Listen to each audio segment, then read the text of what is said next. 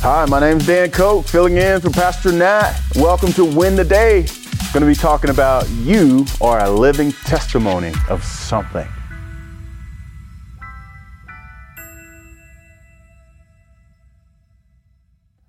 Galatians 1, verses 21 through 24. Then I went into the regions of Syria and Cilicia, and I was still unknown in person to the churches of Judea that are in Christ. They only were hearing it said, "He who used to persecute us is now preaching the faith he once tried to destroy," and they glorified God because of me. I want to make an honest confession. I grow a beard because I hate shaving. I hate taking the time to shave. I hate how my face feels after shaving, but I do it anyway. Why? As a pastor, I realize I represent more than myself. Now, my qualms with shaving is silly, but hopefully you're able to grasp the concept that we are not just individuals, but we belong to someone and we represent more than just ourselves. Teenagers have a hard time with this one. They like to think of themselves only as individuals. I like to play a game with them to show how ridiculous this notion is. I'll show them how an encounter with one kid from another family or another school or another sports club impacts how they think about everyone else in association with that kid. It's the same for us as Christians.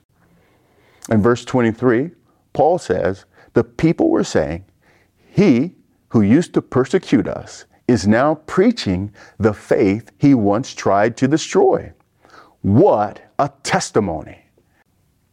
People were saying Paul was a changed man. He used to be violent towards the church, but now he preaches to grow the church. I want that kind of testimony. And I know you do too. The problem is, what often gets shared about us is rarely what we want to be shared.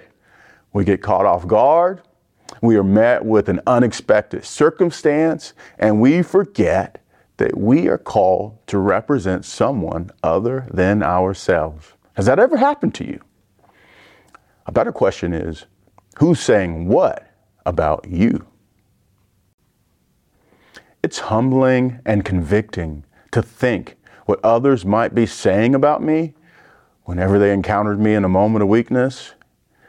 Oh, to be watchful, to be ready, to be alert, and to be sober-minded always. Friends, this is why we ought to be in prayer always, and we ought to be faithful to read the Word of God. Now, there are some who claim to be Christian who think very little about how they represent Christ. They could care less about casting a dark shadow over the gospel and bringing shame to the name of Jesus Christ. In reality, they may be a Christian, a baby Christian, or they might not be a Christian. Now, why would I ever suggest that? Well, they show no evidence of Christ's transforming power at work in their lives.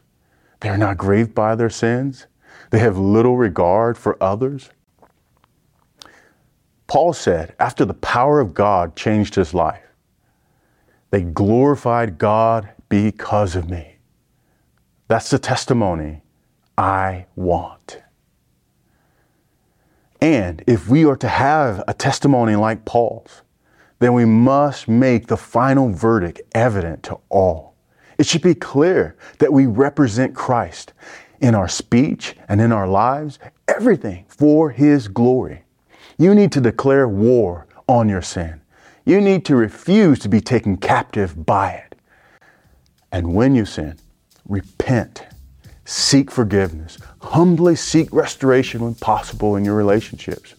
And little things like this, you show that Christ's power is at work in you. We don't live this life for the praise of others, and we certainly don't live it for our own happiness. We live for the glory of God. Every day, you are a testimony to something. May it be a testimony of the love and grace of God. Amen. Hey, I hope you enjoyed the message today. If you'd like to go even deeper, join us in Go Tandem. Go Tandem is our spiritual fitness app to help you move closer to Jesus each and every day. So download Go Tandem on your mobile device. Oh, and by the way, this service we offer is at no cost to the user or even to the churches who benefit, but it does come at a real cost. Would you consider partnering with us at backtothebible.org? That's backtothebible.org.